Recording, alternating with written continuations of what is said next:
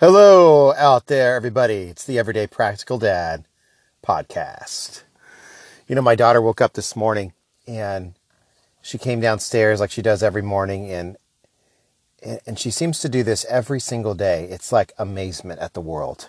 Like she comes in downstairs and, we turn the TV on while she has some milk, and it's like, wow, everything's brand new. What an amazing joy to have a daughter and to have children. It never ceases to amaze me every single day. And it really centers me every single day to know that, life is good. Kids are great. And she's just a joy. She's just a joy. So I wanted to start with that quick message today. But I want to talk about a couple things today on the podcast. Not too long. We'll keep it pretty brief. I know your time's valuable if you're choosing to listen to this. Really appreciate that.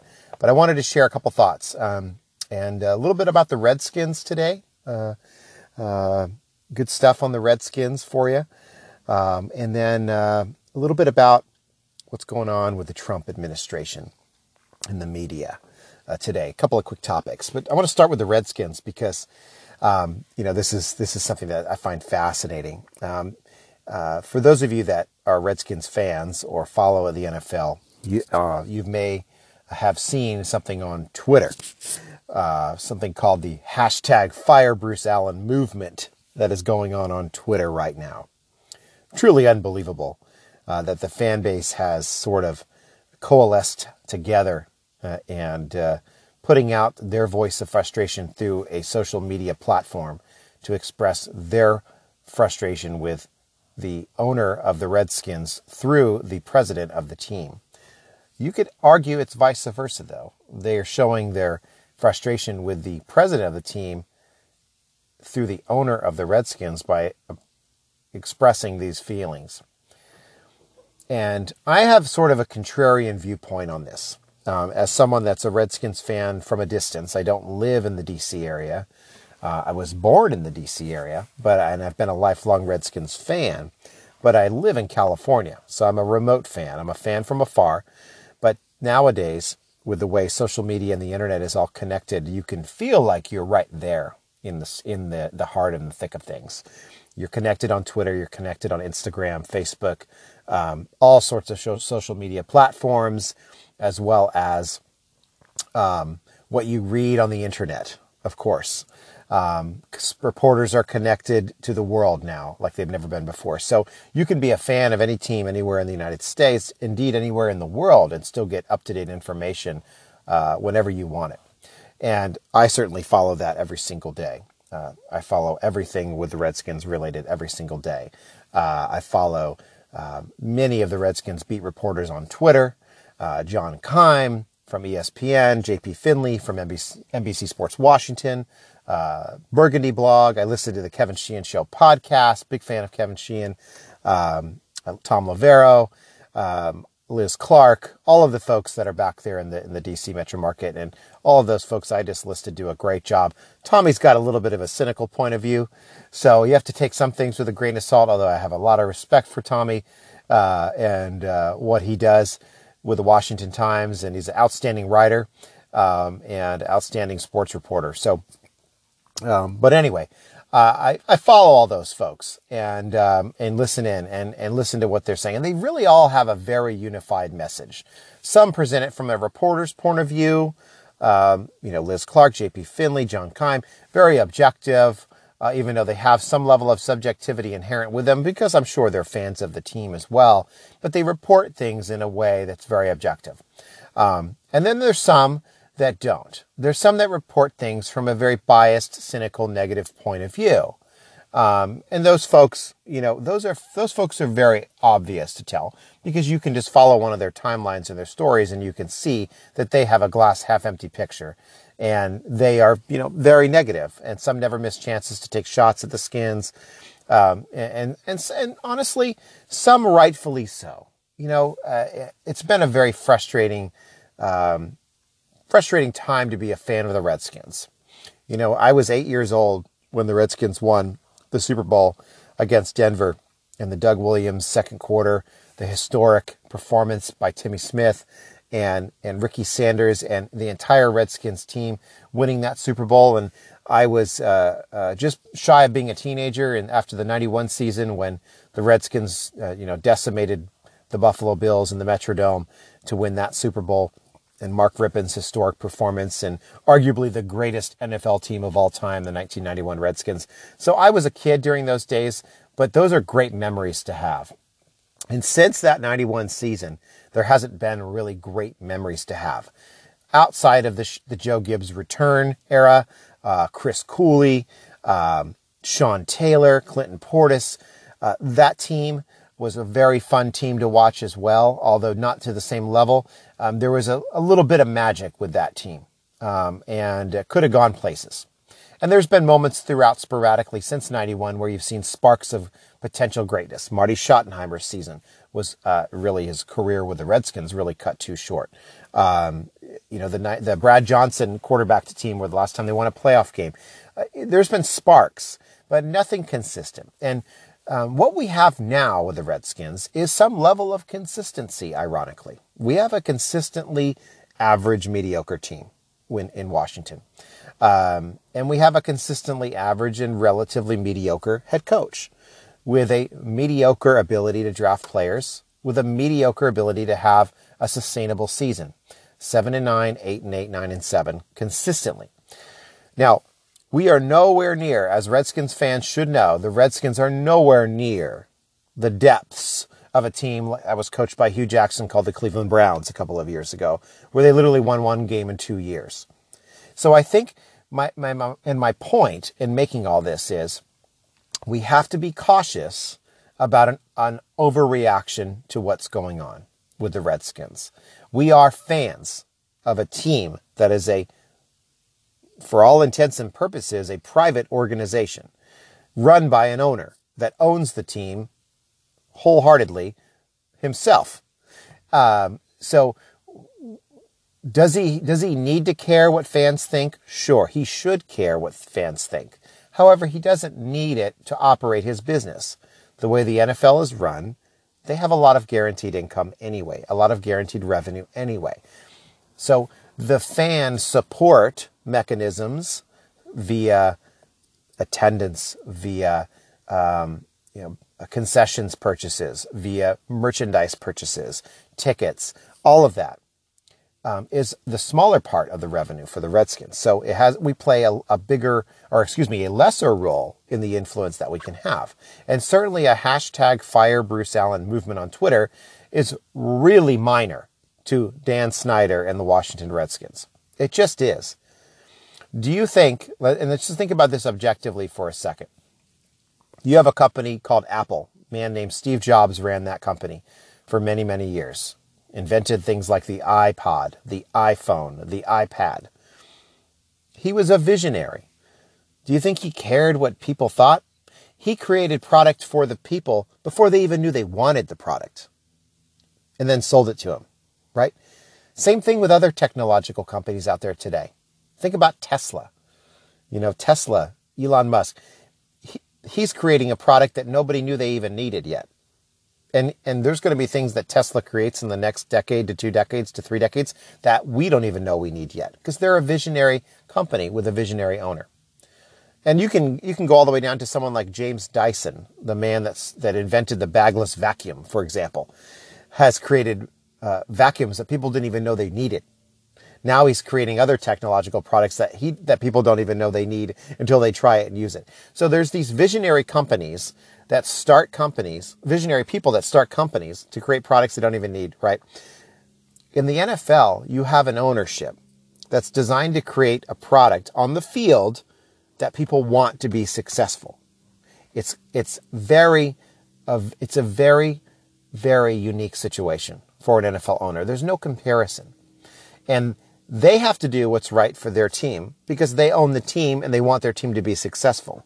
And if the owner doesn't want the team to be successful, why do they own the team? So there's no motivation for that, right?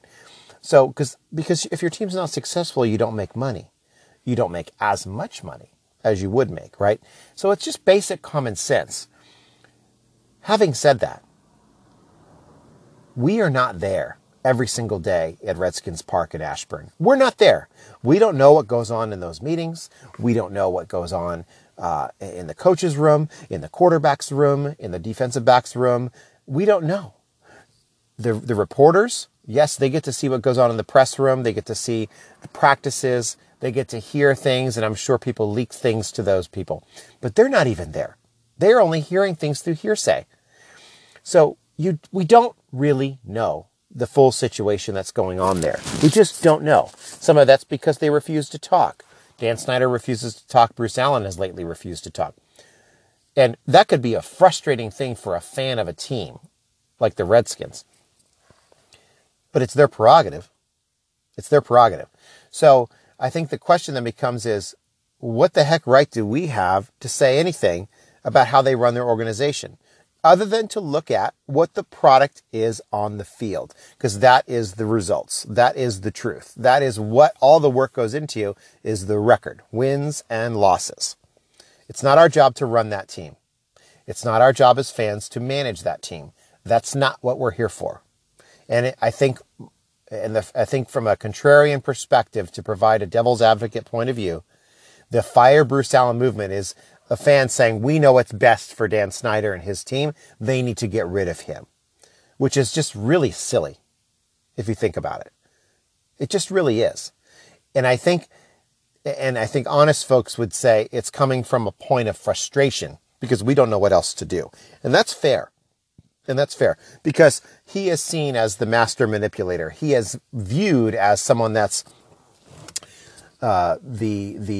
someone that's pulling the strings, right, of the puppets.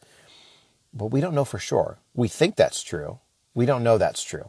And we don't know anything. It could be Dan Snyder. And I'll tell you right now, the direction of anger really should be at Dan Snyder. He's the owner of the team. The buck stops with him, not Bruce Allen. Bruce Allen is expendable, just like every single person on that team, because nobody owns that team but Dan Snyder. So I think it should be one where the fans need to just take a step back, look at it a little more objectively, not so heated, not so frustrated, and think about the big picture and realize it's not our job to run the team as fans. We don't do that. We support the team. We want the team to do well, but we need to recognize that however they want to run their team is how they want to run the team, as long as the product on the field works. And what we've seen is a product on the field that is nowhere near the bottom of the league. It's nowhere near the top of the league. It's right in the middle. They are stuck in the middle. Just look at their first round draft picks the last few years. It'll give you everything you need to know to having the 14, 15, 16, 17th pick in the draft. Those are the teams that are stuck in the middle. And those are the teams that never seem to move forward and jump. Because even the teams that had poor seasons can jump forward the next year with high draft picks. Oakland Raiders, 2019 draft. I think they have 3 first-round draft picks because of trades involving Amari Cooper and just their poor performance this year, their poor record. They're going to have a heck of a draft opportunity coming up. So the NFL being a league designed for, to have some parity, so to speak, in the league, where you have teams that have bad years can easily rebound quickly. When you're an average team, you're stuck in average. It's very hard to rebound from that. You have to work with what you have, and you have to draft well. And if you look at results on the field, start with the draft picks recently. We all remember before the start of this past season, people were really, really applauding the Redskins draft this past season. Remember Darius Geis? Remember Daron Payne and Sean Dion Hamilton and Jerron Christian and Greg Stroman and Trey Quinn. All of these draft picks that were largely seen as steals out there. And some of them played really, really well this year. But we forget about that when we talk about #Fire Bruce Allen, because we only see red and we only see the negative.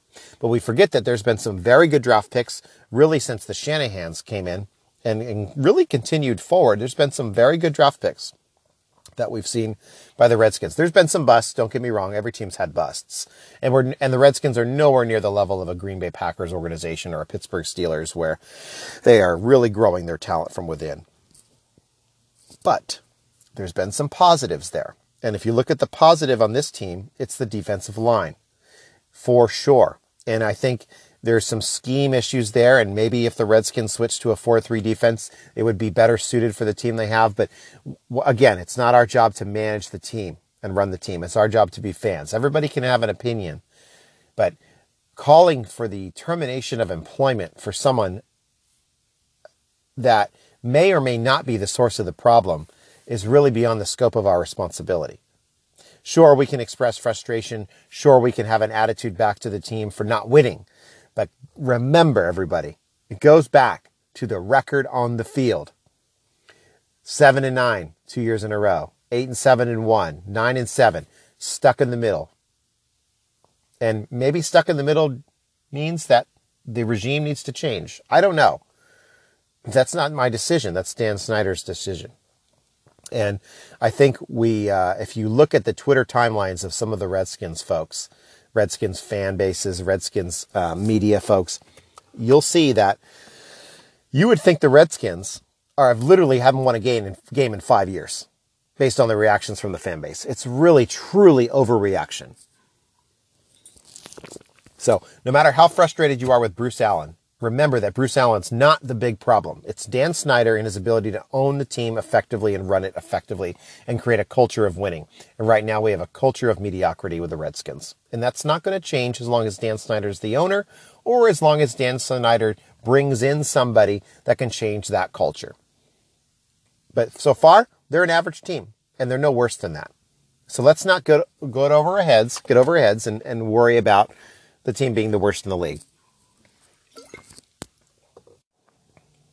So anyway, I wanted to get that off my chest. It's just my opinion from an everyday practical dad point of view, everyday fan point of view, a fan from a distance, as I mentioned. But in any event, it's my opinion. You don't have to agree with me. I may be wrong. It's just what I feel. Anyway, shifting topics really quickly to wrap up the first podcast here. I wanted to talk a little bit about the media and some of the reports that have come out recently about Trump and how the FBI investigated whether he was actually working for Putin or working for Trump, working for Russia, and if he was acting as an agent, acting as a spy. I think it was the New York Times that broke that story originally. And truly crazy, right? I mean, if you're a United States citizen that pays any tangential attention to government and politics and what you vote for, to think that the United States, the president of the United States, may be acting against the interests of the United States is truly something that is unfathomable. Never in the history of our country has that ever happened. And my point I want to make is, and I'm not saying whether the report is true or not. I'm not saying any of that, because the report is simply saying that they were going to investigate whether he was or not. Not saying that Trump was actually doing it. But think about this for a second. A United States media publication actually reported to the world that the Federal Bureau of Investigation of the United States of America was investigating their own president. Think about what that message says to the entire world community. Unbelievable. So my message, honestly, is to the New York Times and to any media outlet that's reporting this information. You better damn well be sure that's true. Because that is a story of all stories. Because that is unfathomable. And I think my concern is the kind of negative disposition the media generally has towards conservative politicians or Republicans or certainly the Trump administration and Donald Trump himself. I feel like there's some level of personal vendetta against this man for whatever reason. Not saying the report's not true. I'm just saying I'm hoping that the media recognizes the power they have, and they need to be above the fray in this. They really do. And I'm not talking about fake media, and I hate that term fake, but it's become just the natural discourse of our discussions. Fake media, meaning they pretend that they're news organizations, but they're really not news organizations. They're really entertainment organizations that deal in news stories and then present a lot of opinion around them. That's not media. That's entertainment. So media to me would be newspapers, and any individual that's simply straight reporting the news and reporting the facts. There are very few of those folks left, unfortunately. But if you're a American newspaper, you're still part of the media. The Washington Post, the New York Times, the LA Times, San Francisco Chronicle, all of the big ones. You're the media. You're still the media. Okay? CNN, Fox News, MSNBC, that's not media. Okay? That's not media. Sorry. That's entertainment. That's news entertainment at its finest, right? It's a little bit like WWE style. It's very much opinion broadcasting. It's very much, it's not even, I can't even use the term biased because it's not biased. Of course it's biased. It's one-sided, right? Fox News, clearly dabbles in the conservative point of view, and they have for many, many, many years. They still have a couple of independent broadcasters, Chris Wallace, Brett Baer. They do a great job, honestly. And I would even classify them as more members of the media than anybody else on that channel. CNN is completely the opposite. They have gone the other way as far as the liberal broadcasting, and they don't even have 1 hour of programming, I think, on that network that even reports a conservative point of view anymore. So it's completely gone to the left. Fox News is, I would say, 80% to the right. CNN, 100% to the left. MSNBC, I don't even know what they're doing, but I'm pretty sure it's 100% to the left as well. My point is nobody's down the middle on any of those networks except for Baer and Wallace. And they're not news. It's not news media anymore. That is simply news entertainment. So I can't even trust anything you hear on those networks, unfortunately, as a result. Except maybe Fox News Sunday and the special report with Brett Baer. Outside of that, if you're talking about a newspaper reporting a story like potential treasonous activity by the President of the United States, those media sources need to have an understanding that they are and have to be above the fray. The United States Constitution depends on the media being above the fray to report accurate information to the American people. Not biased, one-sided viewpoints and opinions. Accurate facts. Especially if it involves potential treasonous activity against the United States president. Because I guarantee you the rest of the world read that story as well. And again, not saying if it's true or not, just the mere fact of reporting that story, you better hope your sources are accurate that was going on. Because that's a hell of a thing to say. In any event, we'll see. Trump's a little bit like Teflon. Things seem to slide right off of him. I think no matter what you think of the guy personally, a lot of people have a personal opinion about him that have never met the guy personally, so it's very hard to do that. And I've certainly never met Donald Trump personally. So I don't know the man. All I know is what I see on TV and read about. I think it really doesn't matter. I think the point of this story is, or the point of this argument is, the story is bigger than the person. You're talking about the office of the President of the United States being questioned by its own Federal Bureau of Investigation. That's a big story. You go back to Watergate and Richard Nixon, and that was before I was born. But I've certainly read about it and watched a lot about it. And you've got, when your government starts investigating its own government, it's a major issue. And I think we need to tread lightly with that. And we need to really understand, and the media really needs to understand its power here and its role. And I hope that they do. I trust that they do, and I think that the head honchos at these media outlets know what they're doing. Anyway, that's what I wanted to talk about today on today's Everyday Dad, Practical Dad podcast. It's been fun talking with you. We'll talk a little bit more soon. I've got a lot more to talk about. I can't wait to talk a little bit more about the Redskins and some more feelings there. And a little bit more about California it's got its new governor, Gavin Newsom. Hit the ground running in his first week. Did a lot. A lot of Californians don't pay attention to their own government, though. I'll tell you that right now. They don't pay attention. So there's a lot that goes under the radar in California. And it's kind of fascinating to me. Gavin Newsom getting elected governor. I'll tell you right now, it was a foregone conclusion it was going to happen. Because people don't pay attention out here. All they do is vote for the name. So it's very interesting. And he got elected, no surprise to anybody. And now he's going to be governor for the next 4 years. And we'll see what he does. He's going to be interesting.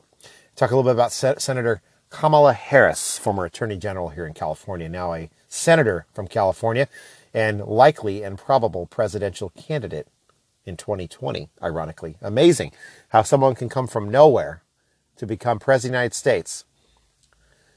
I'll tell you right now, Kamala Harris, tough as nails.